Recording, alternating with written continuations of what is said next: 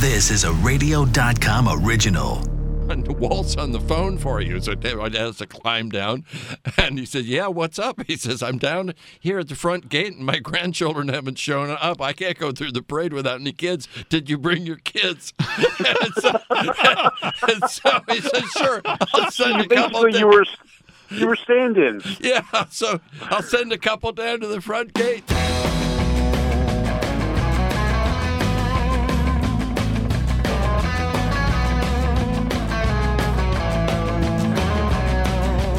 Hey, everybody, and welcome to a new edition of Talking About Cars, the podcast, where it's all about everybody has a car story, from celebrities to car personalities and more. I'm Randy Cardoon. Coming up, a tale of 50s and 60s TV, buying brand new Fords for a crisp $1 bill, driving the original Autopia cars at Disneyland, how a lobbyist who represented gas-guzzling vehicles learned to love the hybrid, and being the son of a famous actor, as well as writing a new book called Growing Up in Disneyland. Ron DeFore is the author, and if that name kind of sounds familiar, he's also one of the sons of Ozzie and Harriet and Hazel co-star from the 50s and 60s, Don DeFore, who was also in many movies over his career, like Romance on the High Seas and 30 Seconds Over Tokyo. My co-host today, once again, my buddy, Hot Rod Bob Beck of the Great American Auto Scene, or GAS, G-A-A-S. All right, let's start us off. Ron, when did you know as a kid that your dad was a famous actor? Well, it's a good question. It happened when I got off the bus from elementary school. I would probably have been about 7 years old. And my mom used to tell this story to everybody, and it was that little Ronnie came up to Mother and looked at her and said, "Mom, is Dad Don DeFore?" And so obviously there was somebody or several kids at school that had said, "Oh yeah, your dad's Don DeFore. He's a big star," But you didn't know that in advance. You were how old? I would have been about 7 years old, and actually even before that, probably when I was about 5, we were watching one of my dad's many films that he co-starred in. It was 30 Seconds Over Tokyo with Spencer Tracy, Van Johnson, and there's a scene where they crash, and my dad, both arms are broken. And I remember, and I was younger, I was 4 or 5, and I didn't understand this. I thought this really happened. I was crying, and I was crawling up, hugging my dad. And Dad had to kind of explain, that really didn't happen. It was kind of make-believe, just a little bit. Right. Wow. So you had an opportunity to go through, in a sense, Hollywood at a very young age. I understand there were some angles to your dad, something about when he was on Hazel, which, of course, was a TV show starring Shirley Booth. Right. 60s-ish? Well, this was after Ozzie and Harriet, right? Yes. Yeah. Dad was Ozzie and Harriet's first next-door neighbor, Thorny, for the first 5 years of their show, 52 to 57. And then there was a break there, and we can get to that later, that happened in Disneyland. Uh-huh. But on Hazel, it premiered fall of 1961, and Dad was on the first 4 years. And then NBC stupidly, they sold it to CBS, and CBS stupidly thought that they could save money, so they got rid of my dad and Whitney Blake, and it only lasted one season after that. Mm-hmm. But what you're getting at is the cool thing. The sponsor of Ozzie and Harriet was Coca-Cola. So, getting, cases of free Coke was cool. But Ford was the sponsor of Hazel. And so we got all of our Fords for $1. Wow. Now, $1? No, $1. Now, these were one-year leases. They always wanted their stars to be driving, the latest models. Ford was very smart at that, by the way. You'll notice in watching Hazel, the family changed cars, far more often than most people, because they wanted their brand-new models being shown in the episodes. So these were one-year leases at $1. The $1 was to avoid gift tax. And we had, most of the time, had 4 cars, sometimes 5. The neat story is that early in the 60s, Lee Iacocca, then head of Ford, invites my dad for a personal tour in Detroit of the Ford facilities, and part of that tour was showing him the highly guarded design center section of the Ford Mustang. And my dad looked at that and he said, I definitely want one of those, and thank you for showing me the color palette because I want it in poppy red. Poppy red. Yeah. Wow. And so legend has it that the DeFore family had the very first Ford Mustang on the West Coast, and to be driving around that in Brentwood and the Pacific Palisades was just awesome. If you'd only been able to keep that car. Yeah, exactly. Yeah, well, it's funny because later on, because we kept getting new cars, so it got old and everything, and my parents wound up just giving it to me, and then I had it for a couple of years, wound up selling it for $500. Oh, no. Ouch, ouch. So you actually had, if not the first, one of the first 64.5 Mustangs in Southern California. Yeah, 64.5, poppy red, black interior, and convertible. Oh, a convertible yet still. Oh, my gosh. Oh, my gosh. So do you still know the guy's name you sold it to? And can we make a public appeal to give it back? Well, Post the VIN number. Yeah, it's funny that you say that. I was working at KTLA at the time, and I sold it to him on a Friday. And this is an early lesson in, how to sell used cars. Don't accept a check. And so I 500 at that time. I thought that was a pretty good deal. I can get a good Triumph motorcycle for that, which I did. And a good Triumph motorcycle? It was okay. It was a chopper that was about 12 years old. Yeah. So I come to work on Monday, and the Mustang is parked on the lot, and I go, "What the hell is this?" And there was no note or anything. The guy just left the keys on top of the car, and obviously that check wasn't any good. Oh, wow. Oh. So from there, I really can't even remember who or what, but I probably sold it for about the same amount, and this time I didn't take a check. And he didn't work at KTLA or anything like that. Oh, Wow. That, you always wonder if I had only been able to keep a car somewhere down the line. That kind of is the car. I'm going to guess that's the car you would always want back if you had a chance to get any car you ever owned back. No, I would not, because I don't know if other 64.5 Mustang owners with automatic transmission had the same thing, but we probably replaced that transmission 2 or 3 times. It did not, at least ours. And so that part of it I don't like. The car that I had, there was a point in my life when I had the money to try and own one of everything. And my favorite that I would buy back in a nanosecond was a completely restored, brand new looking 1986 Ferrari 328 GTS. Cosa Rosa red with black interior. And that was the coolest car. Even though I had a Lamborghini Countach and a Rolls Royce, and I could go on and on, I had a bunch of cool cars. That is the car, because I never liked the styling starting in the 90s. I mean, even today, to me, they all look like jelly beans. So that was kind of the last of the angular Magnum PI. That was the Magnum PI Ferrari. Mm-hmm. I'm sensing the pattern. Did you notice that, Bob? It's all red cars with black interior. Right in your red, That's true. Well, tell me about the story about, and by the way, the reason we're bringing Ron in today, Ron DeFore, the son of Don DeFore from Ozzie and Harriet, a lot of good movies, also Hazel, is he has a new book out. We're going to talk a little bit about that, and it's kind of something to do with Disneyland, which is fascinating in its own right, but certainly from the car aspect, we figured we'd start here. So you had gotten to a point where, and go through that again, how did you come to decide you wanted to own every make of car? And now we're not talking all at the same time. Well, some of them, yes. Okay. Yeah, there was a time What were you doing? I'm kind of backing into this story, but if you guys like to just go backwards, let me. It's the story of our cool. lives, actually. So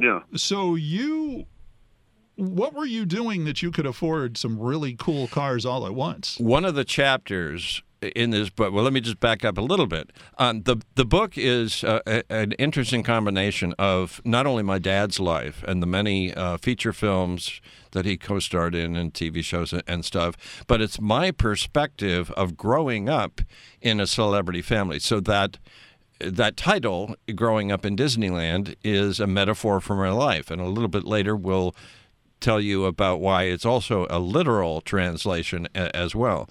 But so I literally had at least 20 careers. I stopped counting, and I used to love changing. I'd get bored after a year or two or so, and I had some great positions at KTLA, associate director of the Steve Allen Show. I was the production coordinator at Paramount Television after that. But I got bored with these things. When I finally moved to Washington, and I won't tell you all the stuff in between that did that, I was doing public affairs, public relations for government agencies.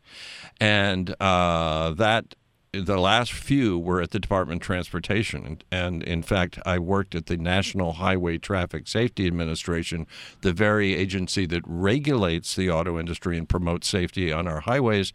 And I did all the public affairs, public relations, and stuff there. So when I left, that's the knowledge I had gained and contacts I had gained. And so me and the head of NHTSA and another guy, we formed our own firm, Stratacom, which is still around today in 1995. And by 3 years later, we had built the largest automotive public affairs practice in the country. We were doing huge, big safety programs for GM, Ford, Chrysler, sometimes Nissan. And so it was very successful, and I was skyrocketing through the roof. Wound up being in a 12,000 square foot house on 5 acres with a tennis court and volleyball court and all sorts of things, and 5 garages. And at one time, those garages had a Rolls-Royce, a Ferrari, a Lamborghini Countach, and then my wife was stuck with the Cadillac and Corvette. Oh, wow. Oh, wow, that's tough. Yeah, Caddy and a Corvette, yeah. Oh, my God. Well, you lived the dream, and you worked in the industry. You were on the side, you went on the side that kind of went after the manufacturers for safety issues, and then you started protecting them. Well, yeah, that's funny. Yeah, and keep in mind, I was never a car guy. I'm still not a car guy. I like a nice... You're a car guy for the episode. Okay, then when we're done, when you walk out of the studio, you won't be a car guy anymore. Yeah. Well, I'm sure some of your listeners are going, yeah, after that. I'm sure he's not. After we've been on now for just, 10 minutes, and you've already given some great car stories. You're a car guy. Don't worry about it. Yeah. So, yeah, it's funny you mentioned that, Bob, because, yes, in the beginning, we were doing a whole bunch of safety programs. In fact, we produced, still to this day, the largest automotive safety program sponsored by a car company for the Ford Motor Company. They gave us $30 million to develop Boost America. And this was the late 90s, early turn of the century, when parents, caregivers were not putting their kids in a booster seat. They were going right from an infant seat to belts, and it was killing kids.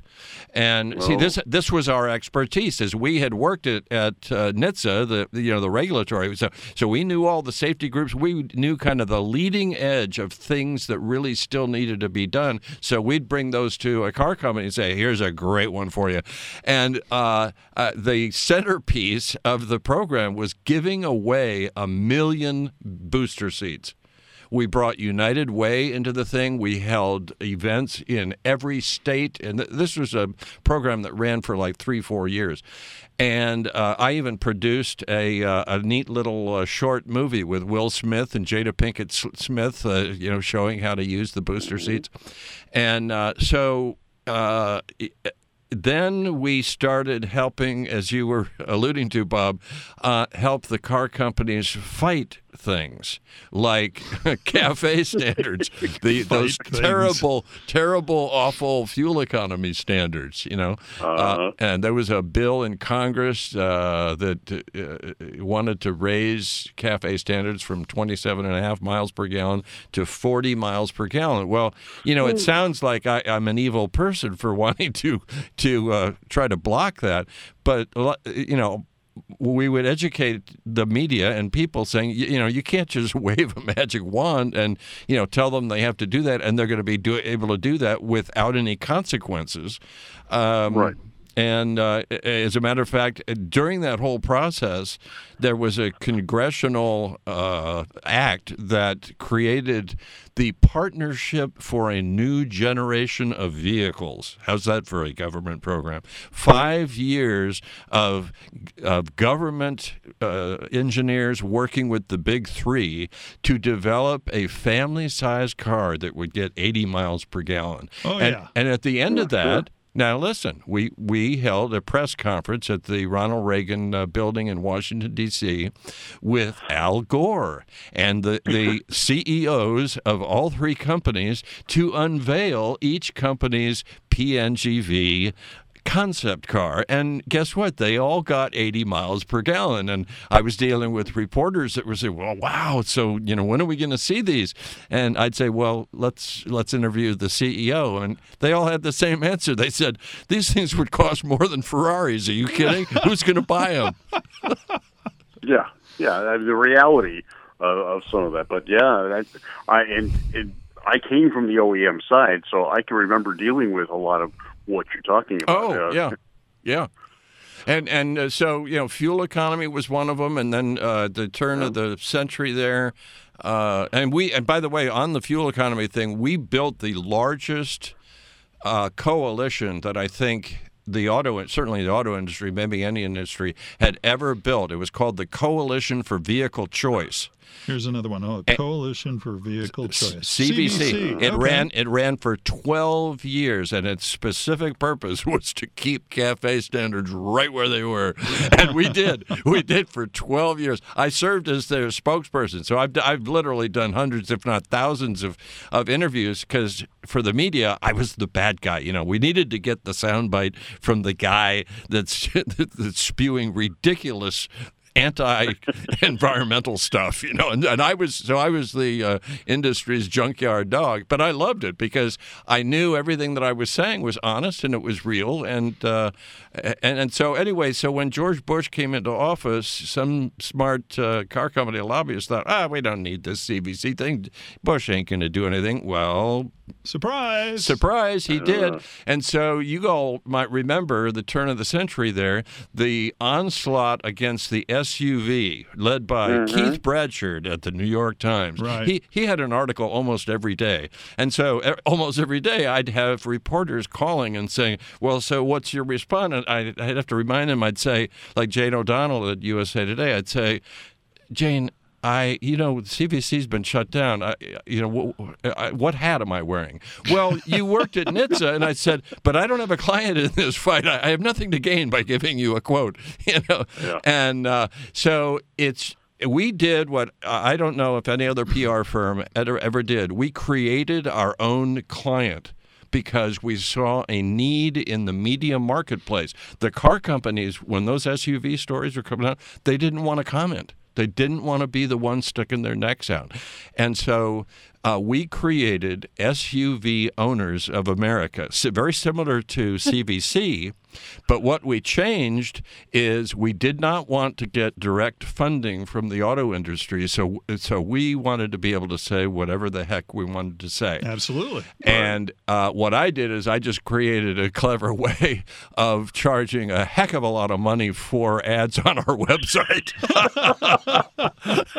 And then you'll have to look at things right now, and what's gone is the cars are gone, and they're being replaced by SUVs. Ford's dropping the car line. Yes, GM's dropping cars. It's like coming full circle. Now, Bob, you may know the guy that ran our Detroit office in between gigs. He was vice president of Ford, Chrysler, and Nissan in the communications area. And in between Ford and Chrysler, we had him run our Detroit office. Do you know Jason Vines? Yes. Well, Jason ran our Detroit office, and it was right when we had created this SUV Owners of America. So Jason and I, who's still a very close friend, and we love laughing together. As you know, he started as a stand-up comedian. So he and I would love having the running this SUV Owners of America, because we could say whatever the heck they want. Now, am I able to use any language I want on this show? I'll edit it. Okay. So at first I was dealing with the New York Times, Wall Street Journal, LA Times, all these big things, and they'd go, now what is this SUV Owners of America? I mean, yeah, come on, you guys are just a front for the auto industry, and first of all, I'd say, well, no, we're getting money from revenue on the website ads, and we did. We had recreation groups and others, not just, I've been on your site and I see, Chrysler, Ford, and GM are running banner ads there, and I'd say, well, look at the pages of your own paper. Who's the biggest advertiser? That's true. And so once we could get back that, let's talk the issues. So I did something strategic. I was being interviewed by The Guardian, which is a UK publication, but a big publication. And it was this story about environmentalists going around putting phony tickets on SUVs saying you're killing the planet and all this kind of stuff. So I decided to use the most foul language that I could so that I could ultimately show this to other reporters saying, you tell me what auto industry executive would be able to get away using that language and still have their job. And one of the tags, I even have this in my book. The very last quote, besides all the other bad language I used in the article, is these environmentalists need to get a job, and most of what they say is. Okay, but the big question here, SUV Owners of America, at the time, did you own an SUV? That is so funny, because I will now, for the first time ever, reveal what happened. I was being interviewed in Washington by a well-known guy in Washington, Chris Core, who's a real car guy. And he's saying, it was a long interview, and he was on, at that time, WMAL, which is a big station. And he gets to the point, he says, well, Ron, what kind of SUV do you drive? And this was when I had all these fancy cars. And it took me a split second, but, I said, Chris, I've been looking at Hummers. Oh, which I had, but but 2 weeks later, I owned a Suburban. Uh-huh. I didn't want that question to come up again. well, yeah, you finally got the Suburban, but did you get the long wheelbase? Yes, I did. Hey, the Tahoe. When you have 5 acres and most of it's wood, woods, you have a lot of stuff around the house that you actually need an SUV for. Part of this, of course, the title of the book is called Growing Up in Disneyland, and it's part about Ron, of course, and part about your dad, as you were talking about. And if you're of a certain age, which I am and Bob's a little over, thanks, Randy. Yeah. Sure, Bob, anytime.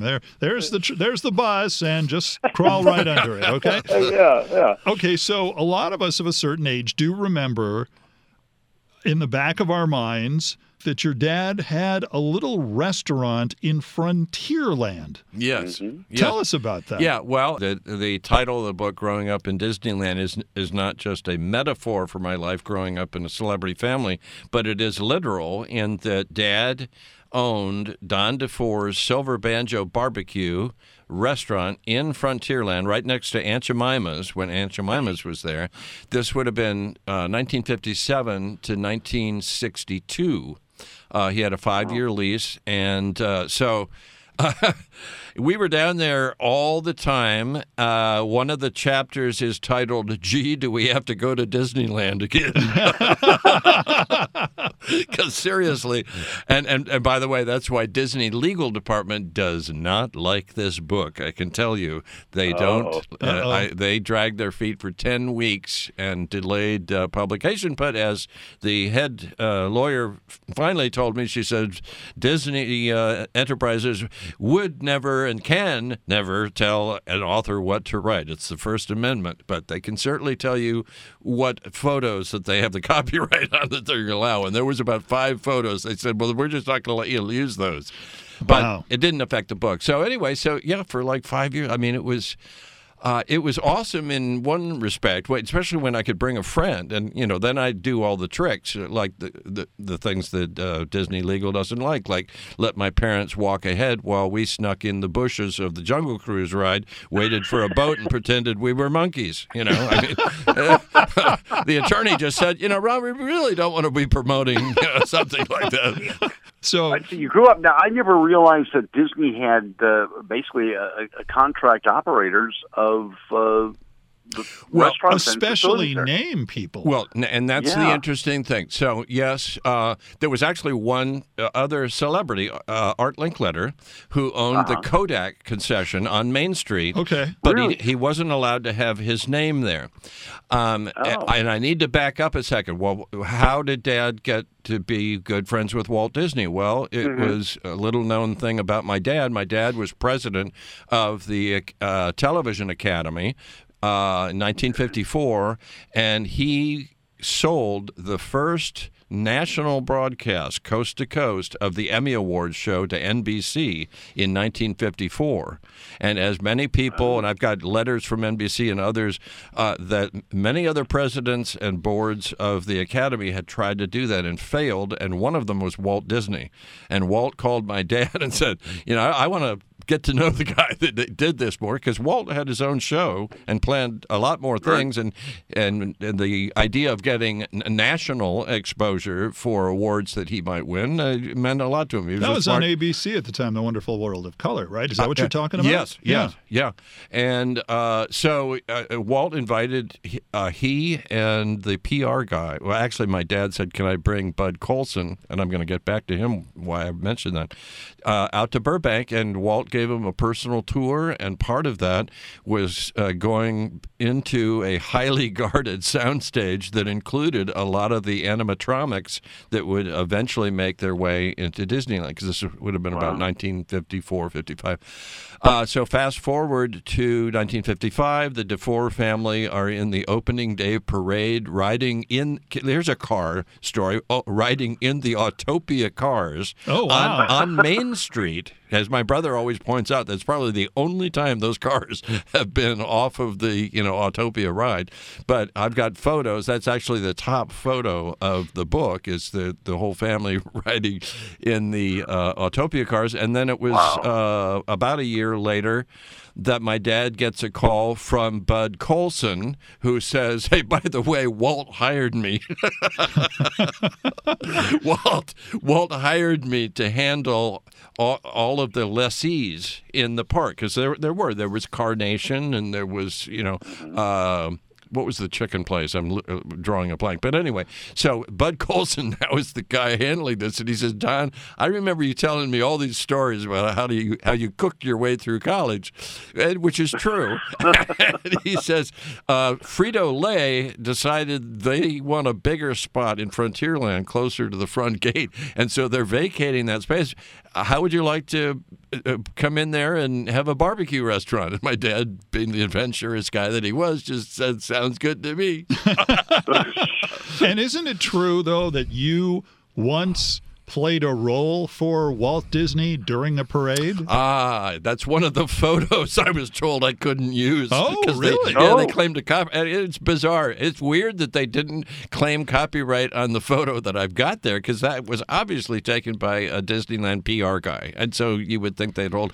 But no, the original photo I wanted there is a photo of my sister and I, when I would have been about 7, 8 years old, riding in a Christmas parade with Walt Disney sitting next to us. And the way that happened was, in those days, they used to have a celebrity atop certain places in each land, and my dad was Frontierland, up on top of the Golden Horseshoe, and right before the parade, somebody yells up, "Hey Don, Walt's on the phone for you." So my dad has to climb down, and he said, "Yeah, what's up?" He says, "I'm down here at the front gate, and my grandchildren haven't shown up. I can't go through the parade without any kids. Did you bring your kids?" and so he said, "Sure, I'll send a couple." You were stand-ins. Yeah, so I'll send a couple down to the front gate. Oh, wow. Rent a Kid. Great program, yes. I like that. I wonder if that's going to be on your IMDb profile. I don't know. I do have an IMDb page. He does. Which I looked it up. surprised me. I mean, I didn't create it or anything, but because I was in the first episode of Hazel as an extra, they figured I ought to have my own page. And you were on for something else, too. What was that? That was, you were on This Is Your Life? Oh, actually, yeah, they list This Is Your Life. Oh, God, that is great. And it's on YouTube, by the way. It's on my channel, and other people have put it up there. But that is one of the coolest things, profile of our family. And the beginning part where they surprise my dad with Ozzie and Harriet, because there's a hesitation there, and you don't know whether it's Ozzie's life or Harriet's or my dad's. And the look on my dad's face, because Dad told this story many times. He says, "I thought for sure it was going to be Ozzie. Why would it be me?" And so they did the whole profile of my dad's life and flew in a whole bunch of relatives and friends, and it was great. And so I was 3 years old, I think, when that, and so for some reason IMDb felt I needed a page for At that. 3 years old. Sure. No, that's great, though. Why not? How about that, huh? Did they let you get a SAG card? Yeah. Did you say anything? No, actually, just yelling and cheering. But that was the first time I had to get a Social Security card. When you were 3. Oh. Oh, wait, no, I'm sorry. I'm mixing it up. That was when I was in the first episode of Hazel, yeah. Okay. Okay, that was, 11? Yeah, I would have been 11 years old. You weren't interested in acting, huh? Not really, no. But as we discussed earlier, I was on the other side of the camera. Sure. Well, after watching your dad break his arms on TV at a young age, you were probably right. Who wants to do that? ruined for life. I think that could be very well what it is. Wow. And, of course, getting back to the car scene, I think you were telling me your dad had an opportunity to drive all sorts of interesting cars, I'd imagine. I've always wondered. My dad wasn't a flashy guy. What I wondered, once I got into the car industry and understood more about the various ownerships of this and that, I thought, he could have had a Lincoln. Why was he driving around in a Galaxy, or I'm sure he could have swung getting a Lincoln, but he was never a real flashy guy. I mean, he didn't wear flashy jewelry or anything, and that's the answer why he didn't. I would have. Yeah. Says the guy who once had a Ferrari, a Lamborghini, and a Rolls at the same time. Now, let me finish that story. 'Cause Sure. I don't really throw that out to brag, because I don't have those things anymore. But something interesting happened. I used to love pulling up in the red Ferrari. And I used to love, it was usually younger guys, just admiring this thing in a gas station. They'd walk around, they'd look at, they'd go, "Oh my God, what?" And this is the one that looked like Magnum PIs. Yeah. The original, what was it? The 328 GTS. Okay. And I mean, this thing was so pristine. They thought it was new. And I would love playing the game, saying, "Well, what year do you think it is?" And they go, "Oh," and they'd have a tough, I don't know, Is it brand new or, it's 1986. They go, wow, that is so awesome. And so I used to eat up, and I needed that kind of admiration. And that's also why I had the big house and, the 5 acre. And I was very materialistic, very overly to a point of being sick. And I remember that one day pulling out of the garage, and it was an incredible epiphany that hit me. And I realized right then what I was trying to do is replace the admiration that I had whenever I'd be with my dad and people recognized him, and it would give me this wonderful, warm, special feeling. And once my dad passed on, and even earlier than that, once his recognition started fading, I was trying to fill it with stuff. And it was just amazing because right then it all left me. I started selling off everything. We sold the house, and we did everything. I no longer needed, nor to this day need, things to prove to myself or others that I've made it. Mm-hmm. It was an incredible thing. What are you driving now? A Ferrari. No. But it's not red, so it's okay, yeah. Just kidding. Yeah. Actually, after fighting the ZEV mandate in California, I find myself driving a Chevy Volt. Seriously? Yeah. Really? I'm on my second Chevy Volt. Now, I counterbalance it because I have a Reagan bumper sticker on it. No, but if you haven't driven electric, you don't know what I'm talking about. When in the early 90s, GM at the time was a client. We went from GM to Ford and Chrysler and back, but GM was, and they let me borrow the EV1 prototype. Oh wow, that's yeah. Do you guys know what it was called before they decided to change the name to EV1? No. We actually counseled them, being our safety guys. Okay. We said it probably shouldn't be called the Impact. Yeah, well, that does sound like GM. Yeah. Let's go for something different. Anyway, so they lend me one of the prototypes that the DC office had for a weekend, and this was before the electric motors had any governors on it at all.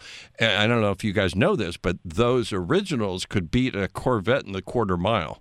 I mean, just because of the torque. Oh, the torque is just it. Yeah. And it's funny. Bill Nowak, who was the head of communications in their DC office, who was actually our client. I came back, and he was wanting us to work on fighting the ZEV mandate in California. And I came back, and I said, hey, I want one of these things. Why are you guys against these things? And he got all pissed off at me because he said, Ron, we need to fight these things. I said, but, man, that's a cool car. And I was smitten with electric, and that would have been 92 or 93. Mm-hmm. Yeah. And so as soon as the Volt, I followed the whole history of the Volt, and I thought, and that makes a lot of sense, so that you're not stranded. You don't have range anxiety, as they call it in the business, with a pure electric. And so I've loved my Volts ever since then. I'm kind of sorry that they're discontinuing it. Well, it's kind of interesting because they first released their first electric car through Saturn, but didn't sell them. They only leased them. Well, exactly, but for good reason. And you probably know why. The lawyers structured it like that. And although the Michael Moore movie, what's it called? It's something about GM killed the electric vehicle or something. Right. Yeah. That's so much BS. Look, the owners wanted to keep it. GM, for very good reason, wanted to only lease them because these were brand new. They had no idea, that the batteries might catch on fire like some of them did, and they didn't want the liability. So they wanted to be able to, and also they wanted to be able to take them back in, pull them apart, study them, and learn from the experience. But they certainly, for liability reasons, didn't want those things hanging out there. Yeah, I know we've seen a thing with one of the movie directors that's well known, did not turn his in, and they still haven't gone after him. Oh. He still got it and loves it. That's interesting. Does he still drive it on the road, though? Yeah, they're still licensable. There's nothing... Right. But the movie director, does he drive it on his own? From the video that I saw, the interview of him, yeah, he still drives it. He keeps it on his grape farm. Yeah. Okay, I know. Winery that he's got. Yeah, so but he still doesn't got drive it out on the streets per se. So it's all on his property. Yeah, probably at this point. But yeah, I mean, I think those cars were cool looking. I think they were neat. Sure. Yeah. Yeah, no, and they were. Without a governor, and I worked in racing as well. And last night, for example, we had a Tesla that was blowing the doors off the new supercharged Hellcats. That doesn't surprise me. That is the car that I'm looking at, as much as I don't want to be flashy, but with the Volt now being discontinued, and you know, I was always worried, like others, with the range anxiety, but now with Tesla, if you spend enough money, you can get one that'll go pretty much as far as a gasoline. Yeah, I'm looking at that. Yeah. Very possible out there. A lot of interesting products coming out on the market here. All right, where do we find your book, Growing Up in Disneyland? Well, the best way is by going to the book's website, growingupindisneyland.com, because there, you know, you can read some stuff. I have a 5-minute video that tells you a little bit more about it.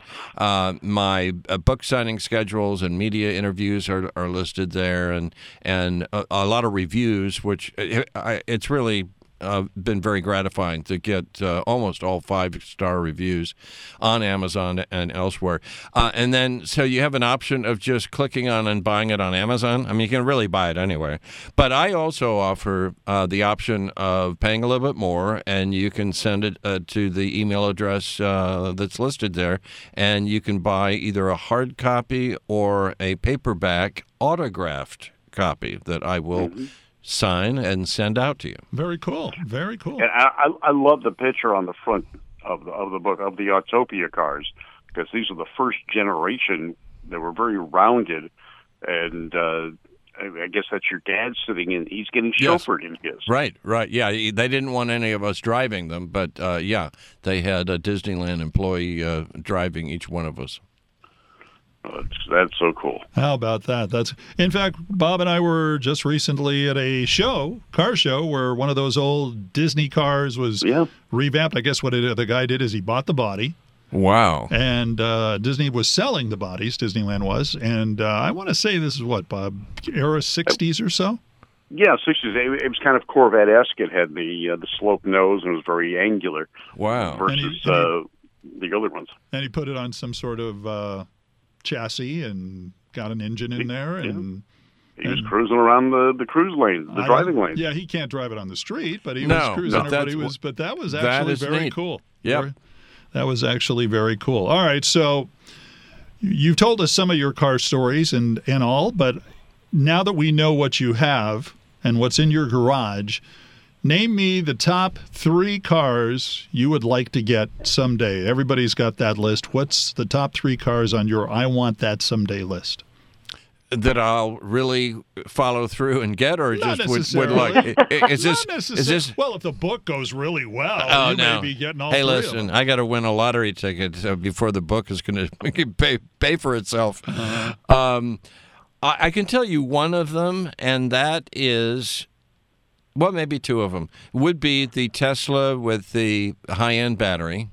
But I would love to have. I've already had the Ferrari 328. Have always loved the 360 Spider, which was in the mid to late 90s. That's my favorite of all the Ferraris. Again, I usually don't go for the latest fancy styling, even in cars like that. I like the classic look.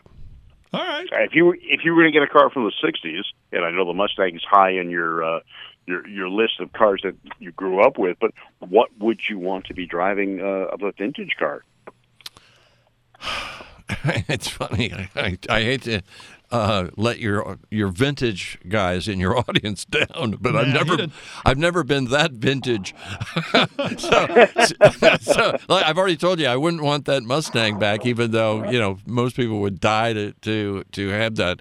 I don't know. It might be one of the vintage Corvettes. Okay. Before we moved out here, when I lived out in the valley, we did have a 77, even though it had mechanical challenges. But I loved that. Well, that's a Corvette. Yeah. Yeah. Yeah, that I loved that style. That was good. Okay, Bob, it's my turn to jump under the bus. Thank you. Yes.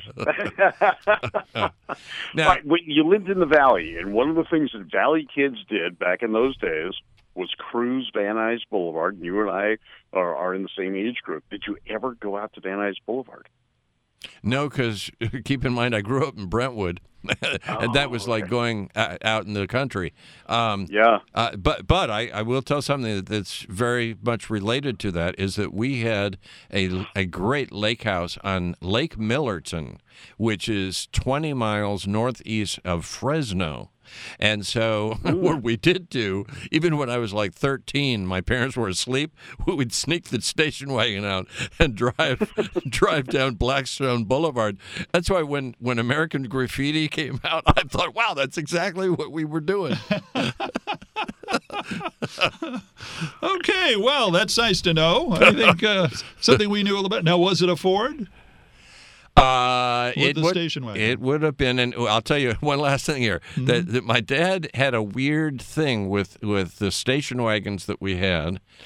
On at least 3 of them, he had these huge truck horns placed on both sides of the hood. I mean, these things, it was like the size of a trombone, and he had some guy hook up an air pump in the trunk, and I don't know why my dad did that, but and one thing I remember specifically on a vacation up at Lake Gregory, I think it was, we were driving around a corner and some guy's like fishing at the edge of the water, and my dad just says, "Watch this," and he goes, "Bam!" and the guy falls in the water. Oh, that's funny. Unless you were the fisherman, and that would be right. He's probably still looking for those horns. I'll find that guy with those horns, and If you want to have a fun read, growingupindisneyland.com, I'm telling you, it's been getting great reviews, and I think you'll enjoy it. That's Ron DeFore, the son of the late actor Don DeFore. Again, check out his book at growingupindisneyland.com. And remember to subscribe to us at Talking About Cars, the podcast, on radio.com, Apple Podcasts, and at knx1070.com. Click, of course, the audio tab. So that way you can be notified when a new podcast is uploaded and you won't miss a thing. And if you're on iTunes, or if it still exists by the time you hear this, please give us 5 stars, review us, leave a comment about what you think of the podcast. Our website is talkingaboutcars.net, and follow us on our social media accounts on Twitter, Facebook, and Instagram. And also follow Hot Rod Bob Beck on his Great American Auto Scene accounts on Twitter, Facebook, and Instagram, as well as his videos on YouTube and at GotGas.com. Until next time, I'm Randy Cardoon. Join me as we have some fun talking about cars.